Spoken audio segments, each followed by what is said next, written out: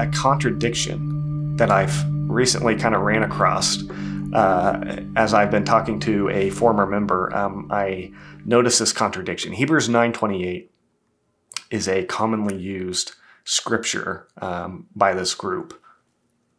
And so it says in verse 28 of Hebrews 9, "So Christ was sacrificed once to take away the sins of many, and he will appear a second time, not to bear sin, but to bring salvation to those who are waiting for him." Okay, so this is a verse that they use and they apply it to Ong Song Hong, and they say he fulfilled this. So they have basically, in essence, three comings of Christ. There's this first coming when he came as Jesus, and they claim that he came a second time as Ong Song Hong in South Korea, and they say this scripture here applies to that. So in essence, you can look into this. I'm not gonna pull up their actual teachings, but you can look into this and see that this is what they teach, that Ong Song Hong supposedly he came and he brought salvation. The salvation they say that he brought was the restoration of Passover, the teaching about Mother God, all these things that they basically will kind of, it's built, this teaching is built upon the concept that the church basically fell away from the truth, that the church did away with Passover, they did away with Sabbath, they instituted Sunday worship, and basically the church was lost. The church was, there was in the dark ages where nobody had the truth. Nobody had faith. And so they use Luke 18:8. I'm going to show you the contradiction here in a minute, so just stick with me. This is really interesting when I came across it. So they use Luke 18:8, which says, Jesus is talking, he says, I tell you, he will see that they get justice and quickly. However, when the Son of Man comes, will he find faith on the earth? So again, they use this and they apply it to the second coming of Christ, what they say is the second coming, the coming of Ong Song Hong. What they'll say is that they'll basically use this verse and say Jesus is teaching that when the Son of Man will come a second time, he asked this question, will he find faith on the earth? And in their studies, you can look at this, I think on, it would be in the Green Book on page 99 and 110 of the Green Book, where they mention this verse. That's one or a couple places anyways, Ong Song Hong references it. And the teaching there, and the teaching of the WMSCOG, is that this, in essence, is Jesus saying, when he comes a second time, he will not find faith on the earth. They apply this to saying that the church fell away, they lost the truth, they basically did away with Sabbath and Passover, and they didn't have the truth. There was no faith on the earth. And so when Ong Song Hong came, their teaching is that there was no faith on the earth because the truth was lost. And so Christ had to come again a second time to restore the truth. In essence, they apply that to salvation, the salvation of Hebrews 9:28. So when it says Christ would appear a second time, not to bear sin, but to bring salvation, they apply that, or they connect that to Luke 18:8 and saying that Christ would come again. Nobody would have faith on the earth. The truth is lost. And so Ong Song Hong had to come to restore the truth. Okay? I hope if you followed with that, now here's the contradiction. Let's finish again Hebrews 9:28. It says he's coming a second time, not to bear sin, but to bring salvation. And who's he bringing salvation to? To those who are waiting for him. Okay, if you look at the ESV, which is a more accurate translation than the NIV, it says he would come a second time to save those who are eagerly waiting for him. Okay, but wait a minute. Didn't they just teach us in Luke 18:8 that when the Son of Man comes, he would not find faith on the earth? So they use Luke 18:8 and they say, when Ong Song Hong came a second time, there was no faith on the earth, the truth was lost, people were in darkness. So that's why he had to come to bring salvation, because nobody had faith, nobody had the truth. But yes, they use Hebrews 9:28 and apply that to the second coming of Ong Song Hong. But Hebrews 9:28, it says that when he comes, he's coming for those who are eagerly waiting for him. So Hebrews 9:28 is actually teaching us that at Christ's second coming, there will be those on the earth. He's coming to save who? He's coming to save those who, before he came, they're eagerly waiting for him to come. Well, if Luke 18:8 is really teaching what the WMSCOG teaches, then when Christ came a second time, there was no faith on the earth. So how could there be those who are eagerly waiting for him? So you have Luke 18:8, no faith on the earth. There's nobody who will be eagerly waiting for Ong Song Hong when he comes. Then they use Hebrews 9:28 to say he's coming for those who are eagerly waiting for him. So this isn't like a complete knockout argument, but I just think it's just another example of how they just miss things like this. They miss the little details because they're misinterpreting scriptures. They're pulling scriptures out here and there, and then they're trying to apply them to their doctrine. And in doing so, they accidentally miss these little contradictions that they don't see. So I think, to me, this is just another clear example of how they misuse the scriptures, and how when you misuse the Bible and you misinterpret it, you're going to end up with glaring contradictions like this. Where and again, if you didn't understand that, I just again want to make that clear. What this contradiction is that Hebrews 9:28 they think is applying to the second coming, but it says that when Christ comes again, there's going to be those who are eagerly waiting for him.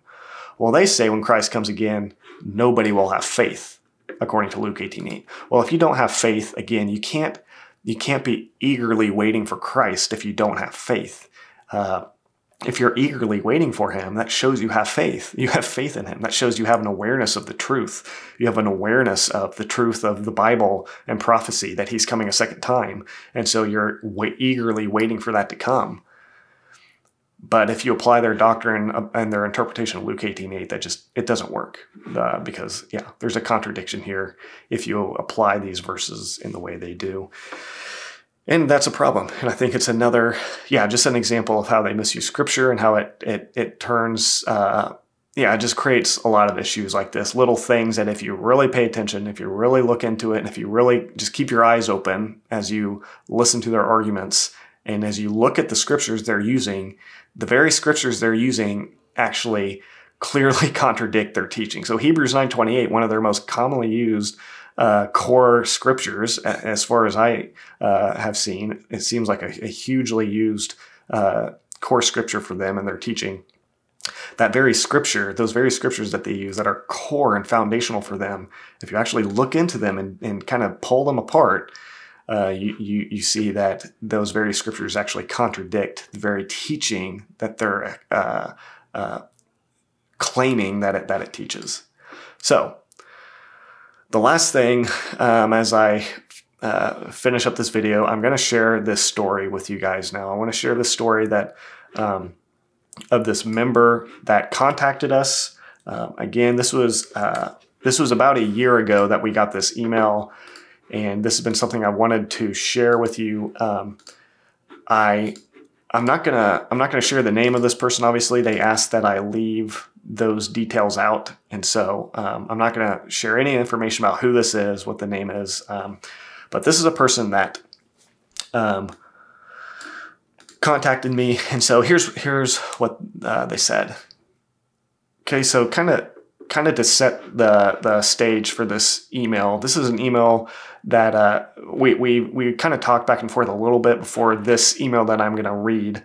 I'm only going to read a section of it, but this person explained to me the anxiety, the paranoia they were feeling, and after leaving the church. And that's just to me, is just another sign of the bad fruit of this group. That people leaving are in a lot of cases, people that leave cults actually end up needing psychological counseling because of the emotional impact of the experiences. And so, I just think that's a problem. But this is just a little part of this email that I want to share with you guys, a story that's powerful. And I'm going to read this, and then we'll talk a little bit about what this person says. So they say, I had always been iffy about Mother. Whenever we were supposed to pray to her, I prayed to God and asked if this really was the truth, and to give me a sign whether to stay or go. Eventually, what caused me to leave was a vivid dream that I had. In my dream, I was surrounded by my family and trying to explain the Bible to them in the WMSCOG view, because that's what I thought might be the truth. And then all of a sudden, a huge voice came over us and said something along the lines of Matthew 7:21 through 23, which says, "You will say, 'Lord, Lord,' but I did not know you." And the voice also said this, "Madison thinks she knows me, but she doesn't. She's at a false church." And then Acts 4:12 was shown. I woke up, shaken and crying, knowing that the dream was my sign that I had been praying for. I immediately looked up Acts 4:12 and saw that it was, "Salvation is found in no one else, for there is no other name under heaven given to mankind by which we must be saved." There's just no way that my mind itself came up with that, since truthfully, I don't know the Bible that well to pull out a specific verse. I thank God every day for giving me that sign and getting me out of there. My boyfriend has left too. He believed me and started to see the smoke screens and lies. So that is crazy. We don't get a whole lot of emails. We get a whole lot of emails of former members. We've never gotten an email like that where somebody talks about a specific dream that they had. So this person, they had a dream, and in that dream they saw Acts 4:12. They didn't even know the verse. They didn't even know the reference to the verse. They explained to us that they don't even know the Bible. So they woke up, and obviously, as we all know, that verse is, "Salvation is found in no one else. There is no other name under heaven given to mankind by which we must be saved." That's just such a cool testimony of one. I think that God is speaking to people. If you can hear, look up on YouTube, like former Muslims who have dreams about Jesus. And there's a lot of people that come out of the Islamic faith because they have dreams about a man in white is kind of a common theme of the dreams. They'll see Jesus, and Jesus will give them some sort of direction in a lot of cases in these dreams and lead them to the Bible, lead them to the gospel. And so, it's just cool to see that God is faithful to do that even within this group, within the WMSCOG, within people like this person explains that they felt iffy, they felt unsure about the doctrine of mother. And in humility, this person just asked. They asked and they prayed to God, "Is this really the truth? And give me a sign, show me." And God did. He gave her a dream and showed her, this is not the truth. This group is not the truth. There is one name by which we must be saved. There's salvation only found in Jesus. There's no other name under heaven given to mankind by which we must be saved. And so there's a verse that this email makes me think of from Job 33. So I'm going to read Job 33, 12 through 18. So he says, "Behold, you are not right in this matter. I will answer you, for God is greater than man. Why do you complain to him that he answers nothing that a man asks? For God speaks in one way and in another, yet no one notices. In a dream, in a vision in the night, when deep sleep falls upon men as they slumber on their beds, he opens their ears and terrifies them with warnings to turn a man from wrongdoing and keep him from pride, to preserve his soul from the pit and his life from perishing by the sword." Wow. So this person seems to have experienced that God gave her in a vision in the night this warning about the fact that this group she was beginning to join to, the WMSCOG, was not true. It was a false church. And he gave her the truth of where salvation can truly be found in. So I just want to give this as one, what a powerful testimony of God's faithfulness, and God's faithfulness not just to this person, but to you who are seeking the truth, to you guys who are sincerely looking for the truth in humility, and you're willing to stop and say, maybe you've been involved in this church for a while, maybe you're first getting into this group, the WMSCOG, and I would just encourage you to do what this person is doing. Don't ignore the checks you might feel, the questions that might arise in your heart when you hear the things they teach that you might be like, that doesn't really sit well with me. Don't ignore those things like this person didn't do, but take them to God in prayer and say, is this really true? And then I would encourage you too to go to the Bible yourself and see what it actually teaches. But I would also just encourage you to heed the warning and the exhortation that God gave this person in this dream. I would, if you're a member, take this dream and apply it to yourself. God is saying to this person and to you, salvation is found in no one else. There is no other name under heaven given to man by which we must be saved. And so here's the thing with that statement. I know you guys have so many arguments that you would want to throw against that. I'm aware of that you would reply to this in a different way. I just want to end here to look at a couple verses and then look at the fact that Ong Song Hong himself agreed with this statement. So in Ong Song Hong's book, and I'm going to show you the quote here in a minute, Ong Song Hong claimed and agreed with this statement that salvation is found in no other name but Jesus, not only in this age, but in the next. So here I'm going to go back to the questioning the WMSCOG Instagram page, because this is something that this person shared, a post that they shared that was crazy when I saw it, because I had no idea this was actually in one of Ong Song Hong's books. So here I'm just going to show you the post, and here's what it is. It says, this is a quote for those of you who maybe are listening on the podcast. This is a quote that I pulled up from Ong Song Hong. This is from page 181 of The Mystery of the Spring of the Water of Life. So page 181, this is what Ong Song Hong says.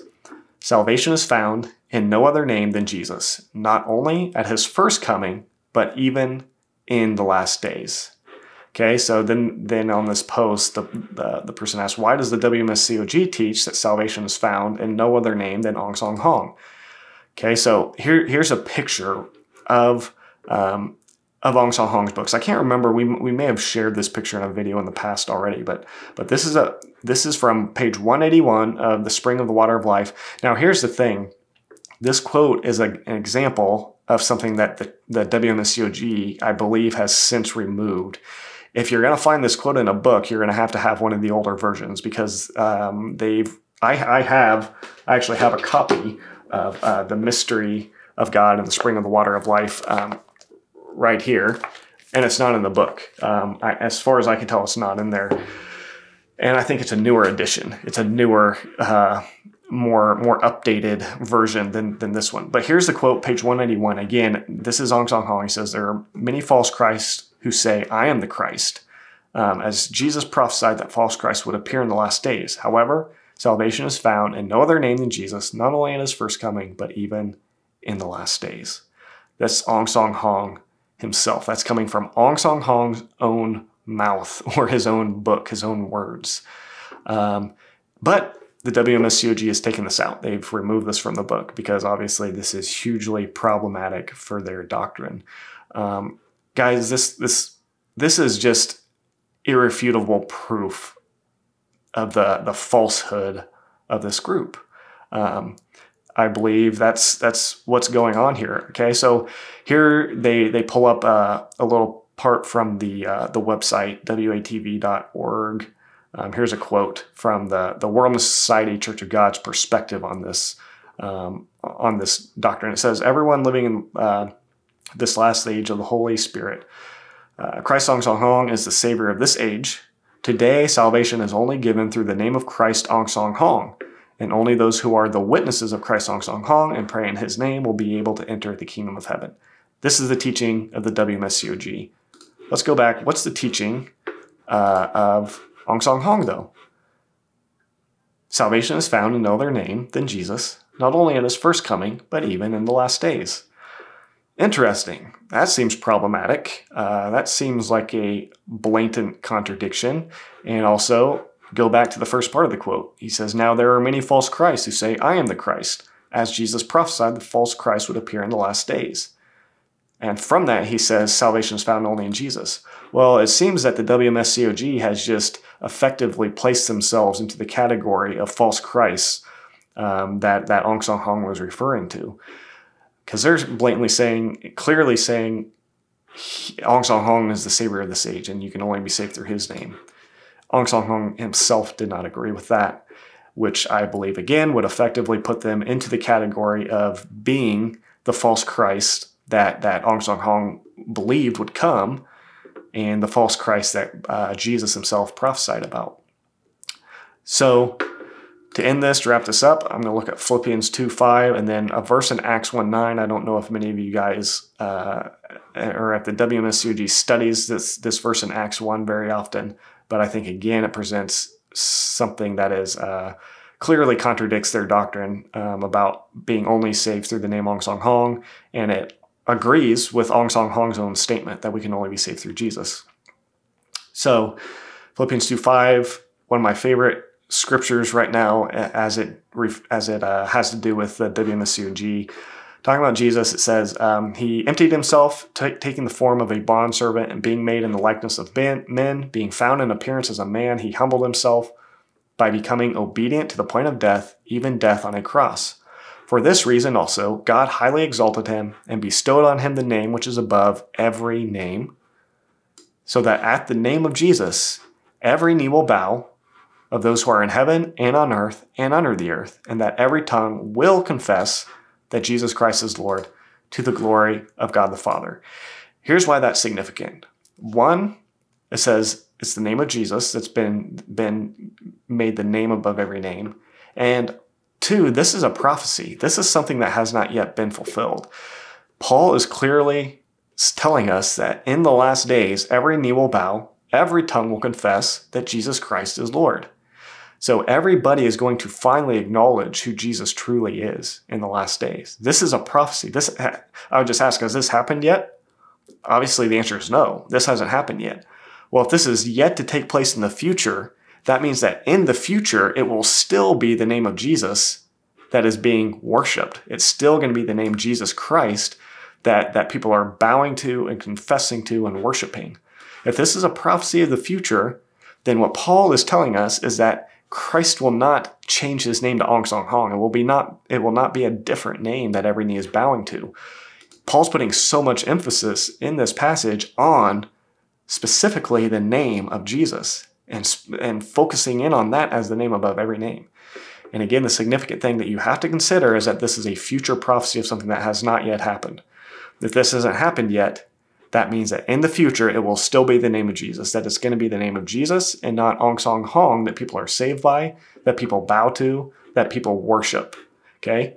And this, strangely enough, agrees exactly, strangely to the WMSCOG, not to the truth of Scripture, but it aligns perfectly with what Ong Song Hong says. Listen again to what he says. However, salvation is found in no other name than Jesus, not only in his first coming, but even in the last days. Again, page 181 of The Mystery of God and the Spring of the Water of Life. I would just encourage you, if you have a book, maybe if you have that book and it's a newer version and you don't have that quote, do a little bit of research. Just dig into this a little bit. Look at there's again good resources like the Examining the WMSCOG that will provide the evidence and provide page numbers and things like that, where you can research this a little bit more deeper, and you can find for yourself that this is what Ong Song Hong said. This is something that was in his book. This is something that the WMSCOG removed from their book because it doesn't. Ong Song Hong's own teachings don't fit with their agenda. Ong Song Hong's teachings about Jesus don't stay in line in all the pages of his books. Sometimes his teachings get out of line with what the WMSCOG's agenda is and what they want to teach. And so what did they have to do? Well, they had to take those things out of his book. Well, God says don't add to or take away from the words of God. If Ong Song Hong is God and he wrote these things in his books, how can you possibly justify removing them or changing them? You're changing the words of God. You're taking away from the words of God if he's God. Okay? Now, he's not God. He's obviously not. And the churches, the WMSCOG's teaching about him are obviously false because they contradict his own words. Okay, so last thing I'm going to look at is Acts 1, 9. Okay, so this is the ascension of Christ. Acts 1, verse 9, it says, after he had said these things, he was lifted up while they were looking on, and a cloud received him out of their sight.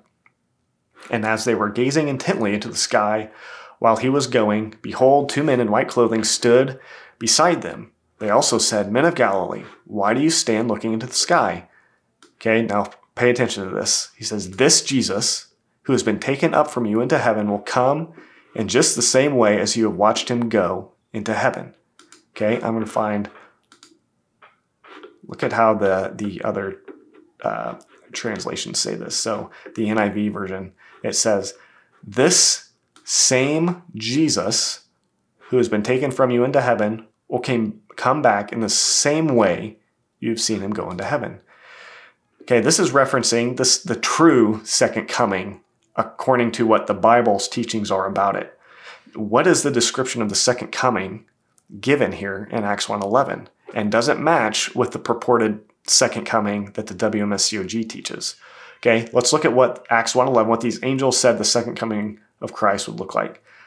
One, they say when Christ comes for a second time, it's going to be this same Jesus who returns. If it's this same Jesus, well, let's think a minute about who this Jesus was. This was Jesus in a glorified body, a resurrected body.